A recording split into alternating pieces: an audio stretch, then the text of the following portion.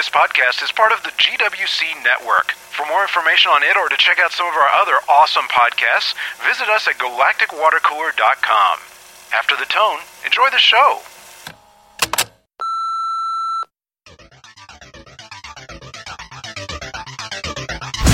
This is FitSmart podcast number 39, recorded December 23rd, 2012. Welcome back. Hey, welcome back. It's the 23rd, and that means the world didn't end on the 21st. No, well, too bad. So I'm thinking one of two theories is going to come up, that people are going to say they read it wrong, and it was supposed to be December 12th, 2021. No. I think what's going to happen is what I think the common interpretation that didn't get as much press was that it's just a cycle anyway. Right. And we're just entering another cycle like they probably did before that. So yeah. Well, what my personal theory though is that the calendar maker, did his 5,000 years. He had an apprentice, but his apprentice was a kind of a procrastinator. Figured he had 5,000 years, and then whatever. And he's like, I can put it off for a year or two, and then the Spanish came and everything ended. So well, the way I look at it is, I mean, we've been through this a couple of times with modern computer technologies. Right. The world didn't end when the early DOS machines ran out of days. Yep. Exactly. Whatever. It's a new cycle. New year coming up. We're use a 4-year day. We're good. There we go. It's kind of like we can make it happen. So we have the technology. So, but I guess the fitness myth we wanted to kind of bust is, going through, I follow some people on Twitter or Facebook, things like that, and had an interesting little Twitter post that came up. Somebody going, hey, it's if you're lifting, and you're doing the 20, 25 rep range, all you're doing is wasting your time doing cardio because you're not getting any benefit from the lift. And really you are, because again, what you have to look at, whether you're doing a, 5 rep range, a 10, 12 rep range, a 20 rep range, 25 rep range, is that the muscles are hitting fatigue to failure. If you're in a 12 rep range and you're not hitting that failure, you're not benefiting from it. If you're in a 20 rep range and you're getting that fatigue where the muscles are sore, you're hitting failure, you are benefiting from it. So it has less to do with the number of reps and more to do with how much you're challenging the muscle at that point. So it's just always interesting to hear somebody going, oh, you shouldn't be in that high a rep range. It's not going to benefit you any. You're just wasting your time. Well, no, you're not. So I would beg to differ, I guess. Yeah, exactly. I've, in my 15 years with all the clients I've worked with and the results they've got, I would say as one of them who got results and did high rep range for some of it, it's like maybe not. Yeah, I'm thinking my view of it's more correct. And again, I don't typically reply to those or make comments to them or anything like that simply because it's I don't feel I need to, but it's Twitter and but just keep that in mind. Sometimes when you hear things like that, it does get to be certain people have their opinions and oftentimes they're not a full opinion. They're not a full sentence, especially on Twitter, because limited range, people will say something and they're going for a general view. And maybe what they're seeing and what they're saying is not actually coming across as clearly. But again, as long as you're getting that fatigue, as long as you're getting that failure, the number of reps is less important, to the results as it is that you're challenging the muscles. Again, going back to weights as well, whether you lift 5 pounds or 50 pounds, less important if you get that fatigue, you hit that failure point. Yeah. I'm always fascinated with what you see people do all kinds of stuff at the gym. Yes, you do. And I mean, that applies to me as well, or you or anybody else when they see from the other side, Right. And it's interesting that there are so many ways to get where you want to go. Correct. And so many different places you can go that it should not be surprising that at the gym you'll see people do dramatically different things. And sometimes it's wacky, Right. And admittedly, every now and then you'll see something, and even I will see something and be like, man, I have no idea what that is going to do for anybody. Right. And it may indeed be that it's not. But a lot of times you'll see somebody do something and it just doesn't pay to ridicule because not only is it none of your damn business, but a lot of times you just don't know what they might be doing. Like even if you see somebody moving very little weight, right, it may be that they're trying to get used to emotion or they're trying to, Well, and again, a big thing is one of the things that I personally like to do after I've warmed up and I'm going to go out with a lift. If I'm going to go with a compound lift like a squat or a deadlift, oftentimes you'll see me squat the bar. I'll do a number of reps just with the bar. I'll actually warm up with the form. Deadlift. Just grab the bar, do the motion. How is it feeling? Is my back positioned right? Is my legs before it's under load? Before it's under a heavy load. And for me, that's not a heavy load, so I can actually warm up through that range of motion. And again, same thing as when you're going down on that drop set, you might get down to that bar, and that's heavy. So don't be judging, looking at somebody going, man, they're only lifting 20 pounds and they're struggling. Hey, that might be the end of what do we count? There's how many different reps? There's like hitting like 80, 90 reps on some of the drop sets, and you're just like, okay, I'm done. 5 pounds is heavy at that point. My muscles don't want to do anything. We were doing shoulders the other day, and we did a pyramid, right, and ended up with 14 sets. 14 sets, yeah, it was ridiculous. But and a funny example of something that people saw me, and you could see people snickering while I was doing it, hell with them, is like at the end of chest day, right? I wanted to, normally I would use flies on the cable flies to kill whatever's left, and go over there and just literally wave them around until you can't wave them around anymore. Until you can't even move your arms. Log how many they are. Sometimes it doesn't matter. You just wave them around until you can't. Yeah. But all cable machines, not surprisingly, were full. I mean, they're so useful, Right. You can do so damn much with them. Everything, basically. Yeah, really. I mean, so they were all full. So I'm like, well, hell with it. I just need some kind of general chest exercise. Right. So I grabbed an incline bench, which was magically open, and just grabbed the bar and just did incline presses with the bar until I couldn't do it anymore. And like 40 or 50 of them, because the bar doesn't weigh anything, Yeah, exactly. And but the muscle's firing, and at a certain point, you're like, I couldn't lift it anymore. Can't lift it. I figure, hey, okay, I did a wide grip. I did what I did. It's close enough, Which goes back to the myth of, if you're doing 50 reps, you're just doing cardio. No, you're not. The muscles no longer fire. They no longer can lift the bar. They've been challenged in the muscular development portion of it. So, but yeah, you'd see people come by and look, and you're just sitting there waving the bar up and down, and they're just like, you could just see that, that's not going to do anything for you. Look, and you're like, you have no idea, man. You haven't come do the full workout with me, at and the end we'll deal with. We'll see about that. Exactly. So, but another couple of things that I heard this week that might be fun to talk about, if you don't mind. Not at all. One was someone that was just getting, a longtime listener, I think it was on Facebook, and mentioned that he was getting back to the gym, this year, and he had access to one that he hadn't before. He does not have access to training. Okay. And he was looking to do exercises with kettlebells, and he was concerned with and one of the questions he asked me, and I haven't had a chance to respond yet, but was whether or not I did compound exercises early, and the answer was hell no. No, right. Not even close. No, we definitely we avoided those for a fair amount of time. Yeah, more than a year. Yeah, and then there was even a couple of them that we started working in.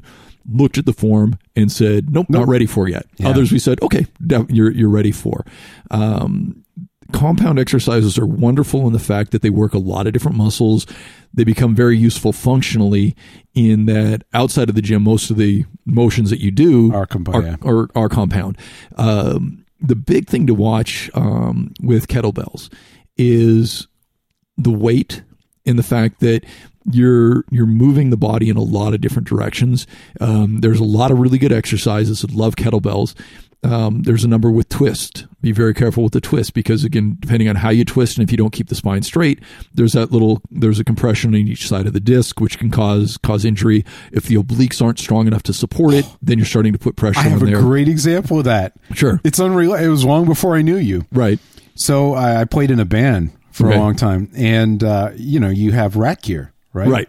So I had a 12U rack case. Okay. That was full of gear. Right. It probably weighed, this is embarrassing, but it probably weighed, I don't know, 50, 60 pounds in hindsight. Right. But if you can imagine, I was standing square on, and it was to the right of me and on the ground. Right. And I picked it up, which is an oblique motion, Yep. I picked it up and swung it across the other way. Sure. I mean, it's a classic oblique exercise. Yes, it is. Yeah, very much so. I do it at the gym all the time. Now you're like, I got this. With more weight than that. But picked it up and swung it across like that and had a pain so bad. It was like it was in my back. Right. But it was one of those pains that shot around the circumference of the body. Yeah, definitely. And felt like somebody grabbed me. It pushed all the air. Like I constricted, knocked the wind out of you. Yeah, and I knocked the wind out of myself. And fell on the ground, and I literally, I thought I was concerned that I had hurt my back or injured. I could not, like, if I sat up, the stabbing pain was so much that I would push air out again. Oh, wow. Okay. And I had trouble breathing. So I laid on the ground for about 5 minutes and thought, crap, do I need to call an ambulance? Right. And something really bad happened to me. And then Audra was not happy about this. And then laid there for probably another 10 minutes before I realized it was getting slightly better. Sure. And I'm like, that wouldn't happen if this was a true back injury or something else. I'm like, I'll probably be okay. Let's wait. Right. And it took about 45 minutes, and I could get up, and it was very painful. Sure. I could move around. I couldn't move gear. I couldn't do anything for days afterward. Right. It's exactly what you're talking about. Yeah, exactly. It's the same. It's that injury. It's that injury, and it's the spinal column needs to basically take over because the muscles can't hold it. So the skeleton then becomes part of it, and that's not good. Probably the biggest, probably the classic kettlebell one you see is the kettlebell swing, which is one of the ones he was mentioning. Yeah, it's a great exercise when done correctly. Important thing to remember, though, is the core needs to be very tight when you do it. You need to keep the back very flat, very straight. You need to be good at squats. You need to be able to be good at front arm raises, with a dumbbell. You need to have a good, strong core, and you need to be able to really keep good alignment with the body.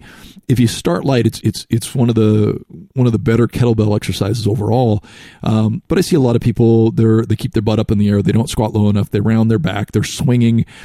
They swing it up, and then they just let it drop down, and then they catch it where their arms kind of go slag. That just sucks for the shoulder because then you're trying to catch it right at the end. You want to control it up and control it back down. So again, yes, it's a good exercise if you're ready for it. And if you're not sure if you're ready for it, start very light. And that's a good advice for any exercise. Anytime you do something new, start light, get the feel for it, let the body move through it, and find out how well it's going to work for you.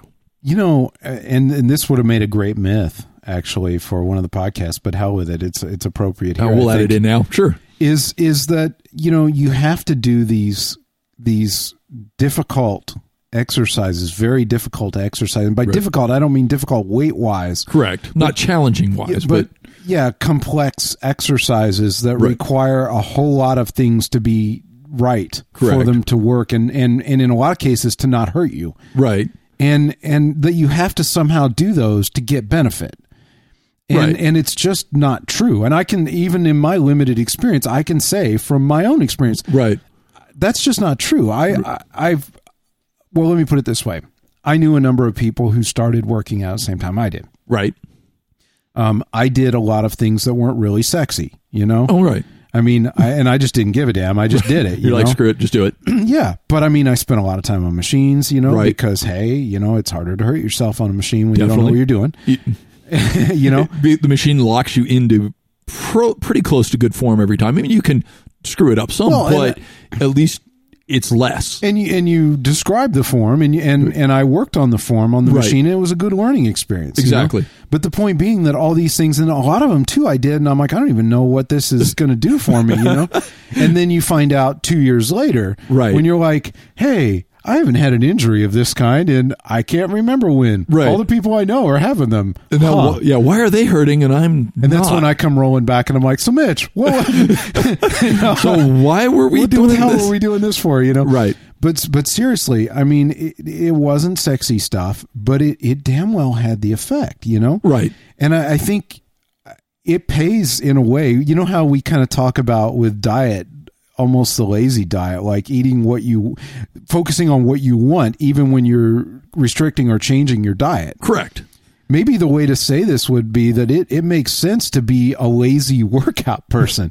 Like good way to phrase it. Sure. You want as much benefit as you can get with the least risk to yourself. Definitely. If there's a way to get the benefit with less risk, I want to do that. Oh, yeah, definitely. I don't care if it looks cool or if my buddies are going to be like, oh, Right. I want the damn effect. Exactly. That's what I want. Yeah. I mean, and just because, if everybody's over there in the free weight area, the squat rack and the dumbbells and the barbells, and you're doing machines, and guess what?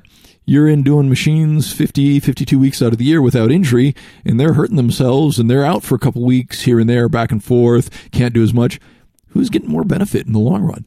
Definitely the one not getting injured. And I can point to that. I mean, I've been at the same gym, for 2, almost 3 years. Yeah. Actually, 3 years. 3 years, yeah.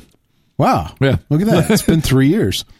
And I see a lot of the same people there. Right. Not surprisingly. Oh, definitely. Because they see me there. So I'm the same, Right. And there have been a lot of people that I have seen doing those exercises all the time. Right. And I've done up and down and all around and been all back and forth through that damn place. Right.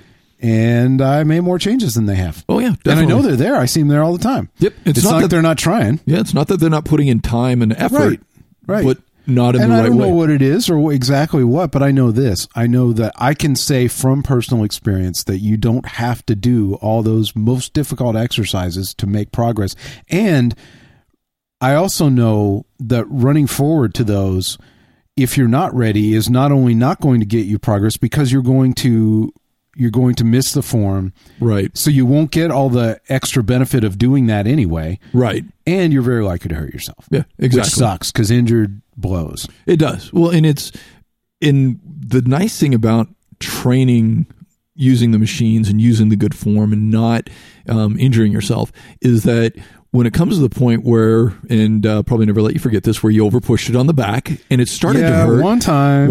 But you went, this doesn't feel right. This is significantly different than how it's supposed to. I don't mind the muscles hurting, but this is wrong. And you stopped and took the time to fix it. Yeah. So again, it allows you to actually recognize what is a good soreness and what is, oh shoot, I really screwed something up soreness. Yeah, that was a deadlift, by the way. Yeah. As if anybody doesn't know. So speaking of compound exercises. Speaking of, and I've commented a number of times on past podcasts how much I love deadlifts.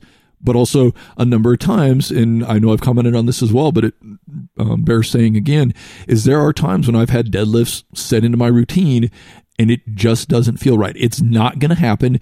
I lighten the weight. I change the position of the hands. I change the stance. I'm lifting it wrong. I know I'm lifting it wrong. They're out. I'll go substitute something else. I'm not going to take the chance that for some reason I can't do it right that day.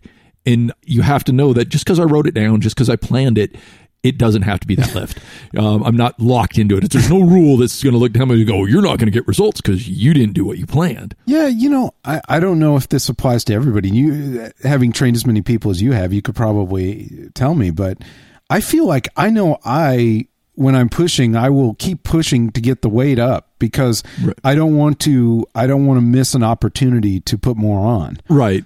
So generally I'll try starting each time with a slightly higher weight because I can always back down. You can always pull it down. Yeah, I mean, what the hell? If you only get a couple reps out, you just pull them off, keep going. You know? But, a lot of times in that effort to push it, the form will suffer. Right. And I feel like over time, the form will suffer slowly to where it's almost unnoticeable, except that it's actually getting bad. Correct. And sometimes I find that like every couple of weeks or maybe a month, if in full splits, right? Because you may have only done that 4 times in a month. Sure. But at some point, I feel like I will back the weight down and focus on the form just to see what's changing. Well, and, yeah, and a good point of that is you can see people that are even in very good shape, have obviously been training for a while, have really bad form on certain lifts and really good form on another. And part of that is, again, they're not really noticing it. It's a little bit off, and it's the boil and the frog thing. Yeah, right? exactly. Just little by little. And what happens is, especially if somebody has an initial deviation to start, and pick chest press, for example, on a machine, on cables, on free weights, whatever, there is a tendency to raise shoulder. Okay, you're not kidding. Typically, one side more than the other. But because weak side, yeah, exactly. Yeah. Which, if that's what you're typically used to doing when you're pushing, and since oftentimes most people don't do a lot of pushing outside of the gym. Unless you're doing push-ups on your own, most of it's going to be pulling, not as much pushing. So that's going to feel okay. And so it doesn't feel odd. You start building up that immunity essentially to feeling odd. So it just becomes more and more. And all of a sudden you look and you've got one shoulder, right shoulder, left shoulder, whatever it may be, really high, the other one down low. And it looks really weird, but it feels right to you. So unless somebody points it out, you may not notice it. And that is one of the biggest ones that I see. Chest press has probably some of the biggest deviations of anything within the gym. There's so many different ways that people do it, but it's also one of the ones that you can slowly progress and actually get fairly strong and still be in a point where you're right on the edge of doing some serious damage to the shoulders. You know, I was just going to say this is something that, from my experience, I had never worked with a trainer before I worked with you, right. But I had worked with numerous private instructors for music. Right. And I think one of the major differences between a good trainer and a great trainer, seeing that, at least, unless you're rich, right, which booyah, if you are, yeah, I can think of no better way to spend it than go find a trainer and unload on him and let him help, I would. Right. If the availability if I was rich, I would be every damn day. We'd be changing everything up. Every day. But I'd have a spotter. Exactly. Like, fine, just spot me. I want to go. Yeah. But it's that, all that time that you're not there, the only benefit comes is if I can see those things. Right. So the number of times that we spent while I was doing the exercise instead of just shooting the general bull, right, talking about what the deviations were to look for, what they look like when I'm doing it, pointing it out, but not just saying, hey, put your shoulder down, but rather, hey, look, your shoulder went up. That's the weak side. It's happening a lot. You want to pay attention to that. Do you see how that feels? Okay, that's how it feels when it's right. Correct. And stop. That's how it feels when it's wrong. Right. You catch yourself after all those years now, and even when I do a different kind of chest press motion. Correct. I see it happen. I'm like, that's not right, know? Well, and part of it too is trying to point out to the fact of, okay, it's in the beginning, it might be happening every fifth one or sixth one or so. So as a general rule, I would say, okay, at every 5, stop, check, reset, and go again. So even if you don't consciously notice it, drop it back down. Every time, pull the shoulders down, pull the shoulder, or whatever the deviation, correct for it. And after a while, you become much more aware, oh wait, now I feel it. And so by adding in that initial correction is going to help anybody that's lifting to do better throughout it on their own, which as a trainer, I want everyone to be able to do it on their own. I want them to be able to find those on their own because, again, no matter whether someone trains with me, twice a month or 3-4 days a week, I do still want them to be able to do some on their own, and I want them to know what to look for. Because again, I got people that train with me 3 days a week, 4 days a week, but they also travel. Well, when they travel, unless they're going to fly me along with them, they need to know what they're going to be able to do on their own. And so it's very important to me as a trainer that people understand what I'm looking at, why I'm making the correction, as opposed to just making the correction. Yeah. Well, like I said, it's the difference between good and great. You know, good is make sure that you do okay while you're there, but great is instilling in you over time, the ability to look at it yourself and to, at least with the things that you've already done, be able to pay attention.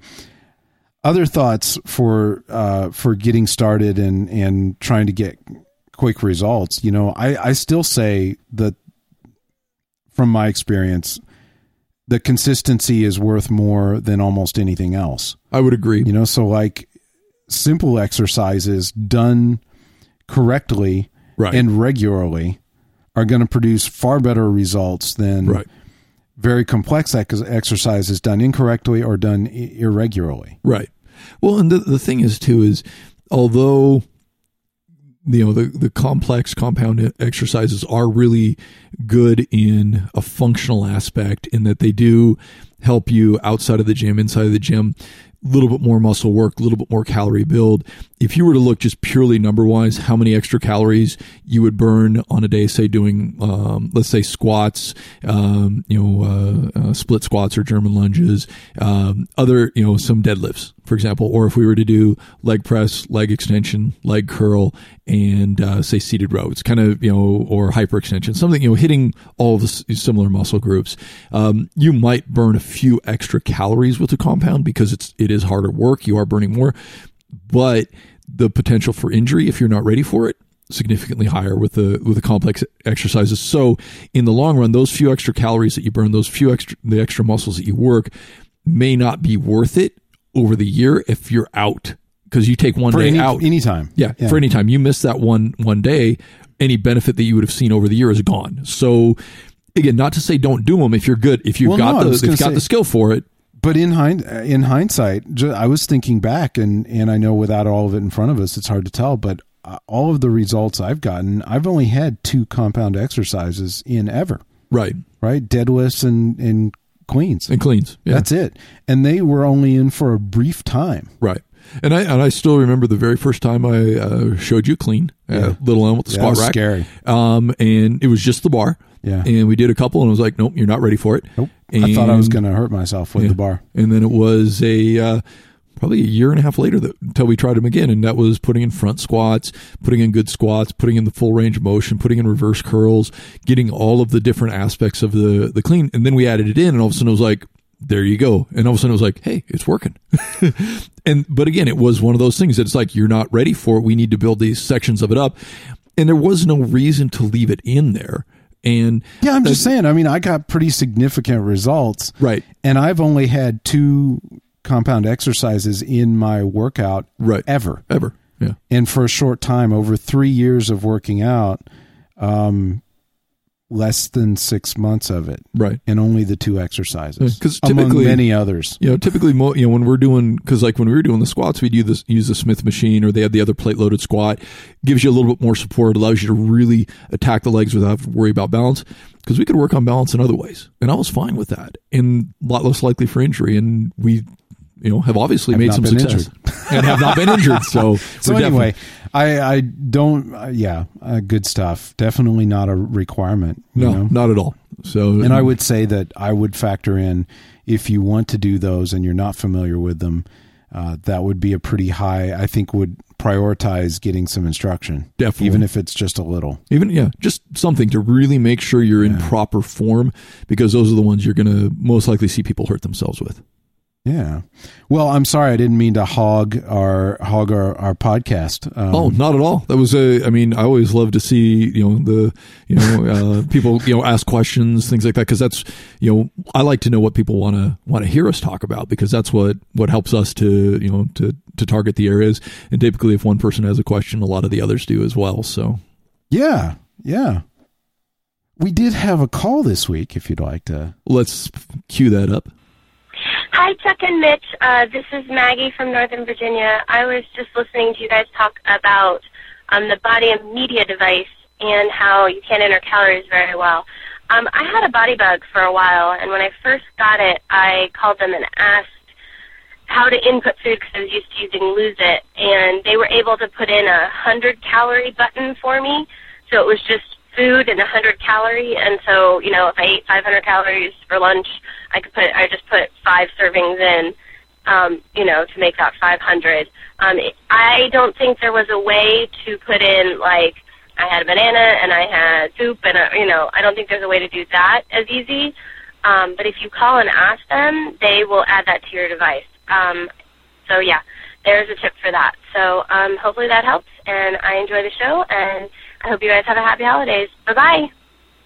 Good to hear from you. Yeah, definitely.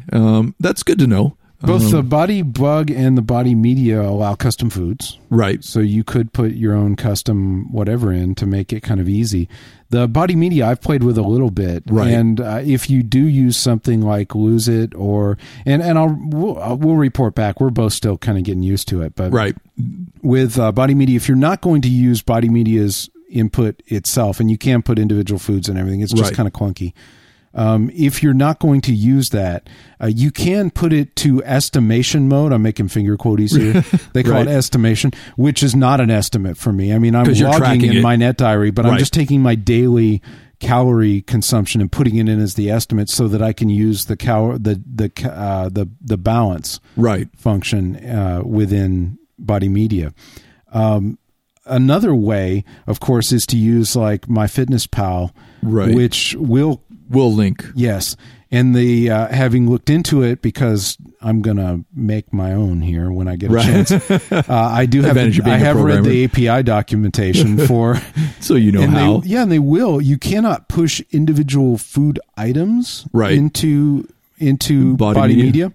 However, you can push meals with all their specs in. So you could have everything from My Net Diary and push it right through. So. Well, or in the case of MyFitnessPal, it'll do that. But, and of course what I'm going to do is scrape it out of My Net Diary and move the meals over somehow. But I'm not there yet. But anyway, so if you're using Body Media and you don't have anything else, you can put your stuff in. That's number one, probably the best.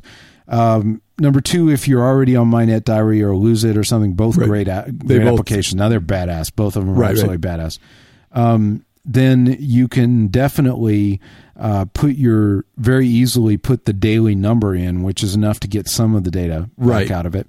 And if you're using MyFitnessPal, which I understand, I got an email this week from a listener who spent some time working with it and came from My Net Diary and is like, hey, it's gotten a little better.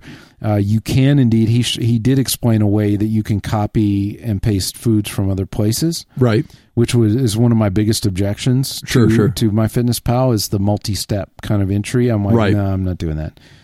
But it's gotten better. So anyway, lots of options. Right. And I'm taking a slightly different route is I'm actually in the Body Media typing in my custom foods, putting them in. And one thing is where it makes it easy for me is that I typically eat basically the same foods most every day.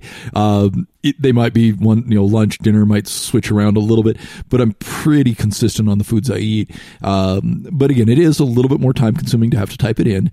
I like the accuracy of typing it in. Yeah. But again, it's just one of those choices that you have to make. Like I say, if you already are comfortable with one, with an app that you're using, you can go to the estimation mode, type in 2,200 calories, boom, you've got it, and it'll give you the estimation. Like I say, it doesn't give you the protein, carb, and fat breakdown, but that's not necessarily a big deal. Because you'll have that breakdown just elsewhere, just not right there. So we're basically attacking it from two different angles. So we'll be able to report out on how well it's working and everything that way. Yeah, generally my kind of method is to sync it, after exercise in the morning, right? And at that time, pull my calorie consumption from the previous day and put it in. Pull my weight from the morning and put it in, right? So anyway.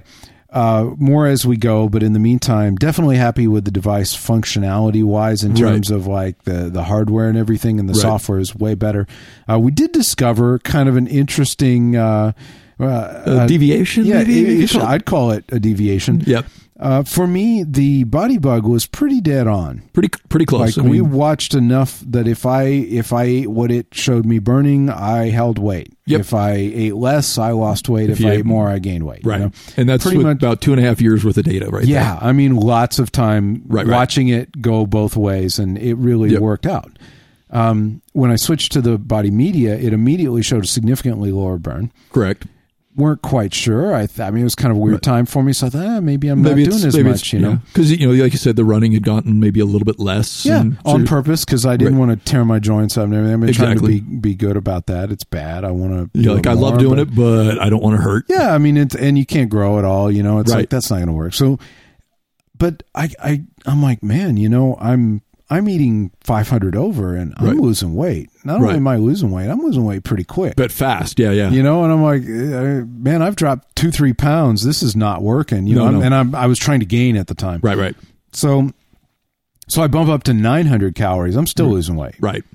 I'm like, oh crap! You're like, what? So I hold out because I'm like, well, maybe it's an aberration. It still exactly. could be, because I mean, it happens. You get those daily fluctuations. Man, 3-4 days, it can happen with weight. Right. Yeah. So 2 weeks later, 3 weeks later, I'm still losing weight like mad. Right. I'm like, holy crap! On a gain phase. Yeah, and at which point we're like, okay, put on a little fat, having trouble maintaining the weight. It's time to switch. You know, switch back to loss. So we're like, oh, okay, so I'll eat a 500 deficit. Sure. Well, I'm working my way down to that because you do not immediately drop 2,000 calories a day from it'll mess you up. It's not a good option. It's a bad idea. Just like adding it, you don't do that either. So I dial it back to pretty much between 0 and 400 over. Right. And I am flat dropping weight like, man, I'm dropping 2 pounds a week. 2 pounds a week, exactly. And it's like, this is not right. You're like, that, not at 400 over. Sure enough. So we took a little time today, actually, right before the podcast. We were looking at this data. We actually pulled up a very similar day. Correct. Workouts were relatively similar at similar times. Same about a time during the day. Exactly. Yeah, and they're not identical, but they're damn close. Right. And we look at them, and I'm burning 4,080 calories on one, right, and like 3,100 on the other one. Right. And you're like, huh? That doesn't look right. So we actually, it was more than that, but anyway, more difference. But go ahead. Yeah, so then we started taking windows during the day, right, of like 3 hour windows from midnight to 3. Let's look at it, and it's a little short, right, and then 3 to 6, 6 to 9, 6 to, and it's consistently short, no matter what happens, whether I'm working out a lot or a little. And in fact, we discovered that it's between 1,000 and 1,500 calories short. Right. Anywhere from like 45 to 60 calories an hour less. Which, not surprisingly, if you do the math. Exactly. This is where we start getting a little thinking about it and going, wait a minute. Yeah. It's one thing, like, again, any one of these things could be one issue. Right. Could be an anomaly. So we're like, wait a minute. So it thinks it's about 1,500 calories off. Right. And I was eating 500 over, and I'm losing 1,000 a day. You're losing, so you're losing 2 pounds a week, which is 1,000 a day deficit. You're like, look, it matches. It works. Yeah. And you're like, well, crap. It's off by 1,500. Even though it's 1,200. Somewhere between 1,000 and 1,500 calories a day. So it seems to be consistent, though. But at least, again, the consistency of it at least gives us something to work with as a data point. 3 weeks, it's showing consistently that much off. Right. So still more data to go to figure it out. Right. And to be honest, if it was consistently off about that much, I could live with that because you can adjust for it. I can totally adjust for it. Yeah, it's fine. As long as it was consistent. But it's interesting to me why that would be the case. Right. And that's kind of one of the things we were thinking about digging speculating. into. Yeah, we're like, why could we said we had kind of the same reaction because when I switched over to the new one, I looked at my burn and I'm like, damn, it's a lot less. I must be lazy. Then I'm like, am I being lazy? My first initial thought is, what am I doing wrong? Because I'm not burning the same 4,000 calories a day. Am I moving less? And I've been doing that. I'm like, no, my burn looks about right. So I must not be working out hard enough. So I'm like, I'm not. And again, so we both had the same reaction of, I'm not working out hard enough. It was kind of funny to think that, but I have like a ton of data to compare. We were sitting here looking at, I have the exact time of day and time spent on workouts, what day they all happen. The resistance, the cardio workout, whatever it may be. And we're looking at all this data and matching it. And we're looking at these 2 comparative weeks and we're like, these are not that different. Yeah, they should be a lot closer than what they are. Yeah, so. I could see 500, 800 calories, but 1,500? 1,000 to 1,500 average. Yeah, that's something's wrong. But again, that's the advantage of going back to a number of podcasts ago when we were talking about data gathering. You can't have enough. You can compare it, and it was funny because we were going, hey, we have this. Yeah, let's look at it. And the surprising thing was because on both of them you can mouse over it and it'll show you like 1.4, 5.5, 4.8, and we're looking at it going. Oh, I was thinking, well, maybe the sleep is going to be like 1.1. I'm like, no, it's 1.4. That's about right. Well, maybe the ride. No, it's about not the same. That different. It's a tiny bit different every minute. But every minute. And that was what was the big thing. A lot of minutes in a day. Yeah. So those little differences definitely added up. And it was actually kind of very interesting, almost fun to see that and go, okay, because it's not any one thing that you could pick out and go, okay, there's, during my workouts, it's showing me burning 300 calories less, or during sleep, I'm burning 400 calories less. Well, I could figure that, but it's just that slight little difference. And boy, you are so not kidding though. You can't have enough data. Right. That's why I am just a big advocate of log every damn thing you can get your hands on. Oh, definitely. Store that data. I mean, if with more time on my hands, I'd put my mood in and other stuff too. There's some great stuff out there. Just Google quantified self. Right. Go down the rabbit hole. People have been really smart about like logging their moods. Oh, sure. Very accurately with a simple system every, a number of times every day. Right. And have found lots of connections between their moods and what they eat, and their moods and what they do, their moods and all these other things in their life. And once you can tweak it. Oh, definitely. Because you're in control. You're in control because you have the data to look at it and go, oh, wait, I can change that. Are my moods driving these other things? Are the other things driving my... Be a scientist for yourself, know? Well, there's no better cause. Yeah. Kind of to that point, I've mentioned this on the ride, we were talking moods and everything like that. By the way, great way to make the ride shorter. I had a very low sugar. I don't eat much sugar, really don't eat a lot of sweets. I don't have that much of a sweet tooth. But my wife Marcia made some really nice white chocolate peppermint cookies. Tasty, really good. So I had a couple of them. They're like, oh, these are good.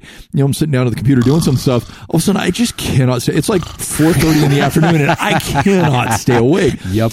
I laid down for like a 2-hour nap and got up, and I'm like, what the? And I'm like, oh, sugar crash. Yep. And it was just like, oh my God, it's that, but it was that quick. Just a couple cookies within like a half hour, and I was like, oh, I'm feeling full. And I'm like, wait a minute. My head's back in the chair. My fingers are on the mouse. I'm like, wait, I'm awake. So it's one of those ones that because I don't eat sugar that much, it became very obvious that's what it was. But to your point is the more data you have, it's like I could look at it and go, I've done this before. I've eaten before around the same time I've worked out. I don't have this crash. What's the difference? The only difference was those 2 cookies. Don't get me wrong. I enjoyed them. I loved them. She's a great baker at that point. But the rest of them are going to the gym tomorrow to everybody else. They're like, not the people working out, but the people I work with. I'll spoil their diets because they're okay with it. It's their business. It's their business if they want to have it and they're looking forward to it because she's baked cookies for them before too. But again, that's where, again, back to the data. Yeah. What was the one major thing that I changed? Sugar. I'm not sugar and me don't get along. One thing I've been having a lot of fun with is the sleep tracking from... Oh, I love the sleep tracking. That is probably one of my favorite functions. From the new Body Media. Yep. Same sensors in the device, but they interpret them during, night hours to determine and rank your sleep. Right. And man, I mean, it's been just to share a little, maybe TMI, but what the hell? Sure. Man, I don't sleep for squat. Yeah, I have earned 4 hours a night. Actually, it's pretty sad. It pinged me yesterday. You know how it gives you personal bests and everything. Yep, on everything. No? Everything. So I got a personal best for 5 hours and 40 minutes of sleep. Jeez. That's not right. You're like, wait a minute, that's a best? Bad. Yeah, that's not good. Bad. My personal best for lying down is 7 hours and 40 minutes. Right. Which is pretty close to 8 hours. Pretty close. Not bad. I was pretty proud of that. Right.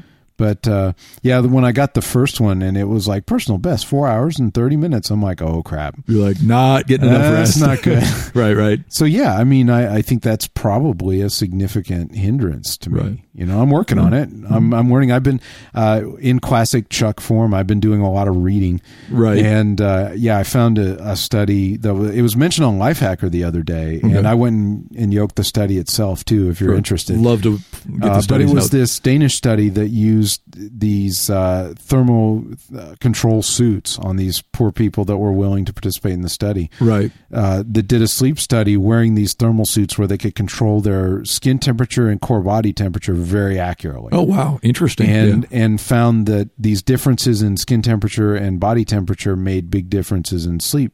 Oh, sure. And they found that being cold was a problem, but being warm, having your skin be warmer than it needed to be, was worse. Was a problem as well. Right.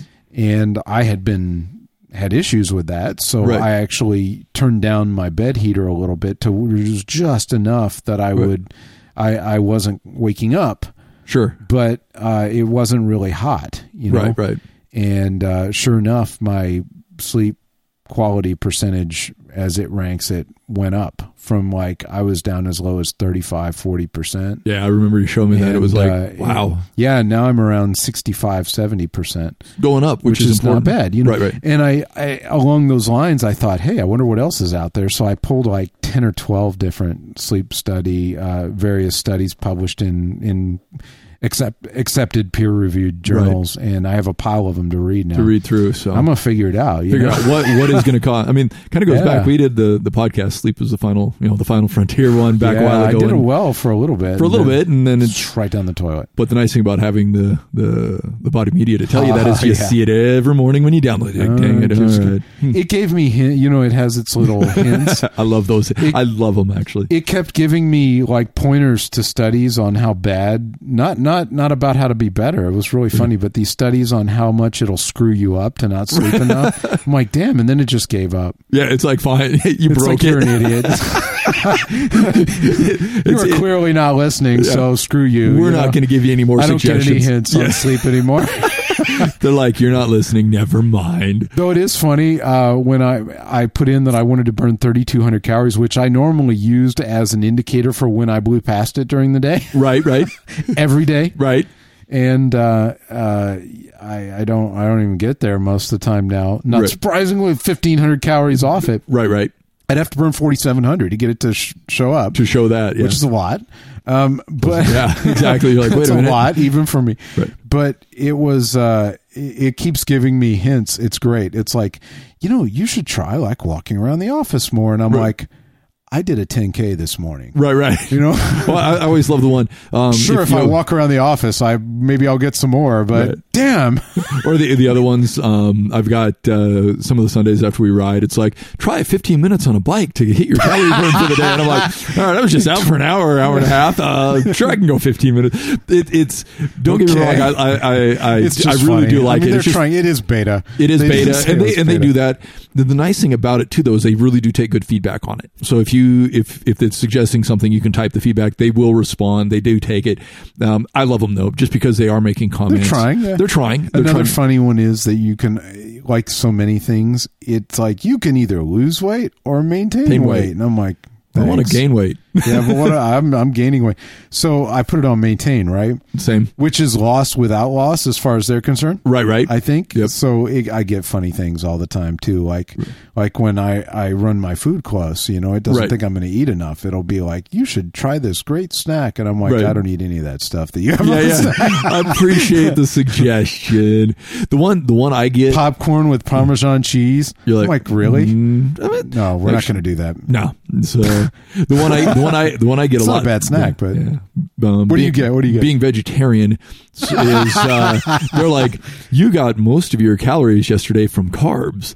You should make sure that you're not getting them from the bad carbs, which is a nice suggestion. They're not saying don't eat most of your calories from carbs, but they're saying, watch. But I pretty much get that one daily because again, I'm vegetarian, so I eat a lot of and I'm carb heavy. I'm 60 to 65% of my calories come from carbs. That works for me for what I like to do, and I've found that's a good balance. But I do like the way they phrase it. It's not, hey, you're eating too many carbs. It's be aware of what carbs you're getting. Make sure you're not getting the processed, the wheat flour. We got to do that in a podcast too. We talk about the to. distinction because a friend of mine was talking to me about changing his diet recently, and it's interesting because he's like, yeah, I don't want to eat vegetables because I had too many carbs, and I'm like, whoa, hold on. Wait a minute. Yeah. So you're not going to screw yourself over that way. Trust me. Eat as many as you like. Fill yourself up. You probably won't go over. Yeah. So, but we could definitely. We'll have to do that one because we could easily spend a full podcast just on that. Totally. So. Well, we should probably wrap up. You got anything to add here? No, and just everyone have a happy New Year coming up. Indeed. And enjoy the new year. Well said. See you next week.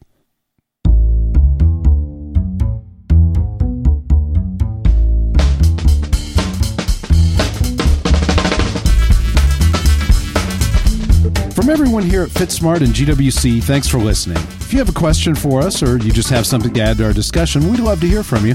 You can give us a call at 214-296-9229. Just follow the instructions there to leave us a voicemail for inclusion in a future podcast. You can find more FitSmart and some of the friendliest people and fitness geeks around on the GWC website and forum at galacticwatercooler.com. Don't miss the Wolverines Fitness Forum, and don't forget, financial support from listeners like you keeps FitSmart and all GWC podcasts on the net each week. To find out how to donate, visit galacticwatercooler.com/donate. We do our best to provide you accurate and valuable information on the FitSmart podcast, but to make personal fitness decisions, you need information tailored specifically to your unique health and life situation. So talk to your doctor or other health professionals before changing your eating or activity.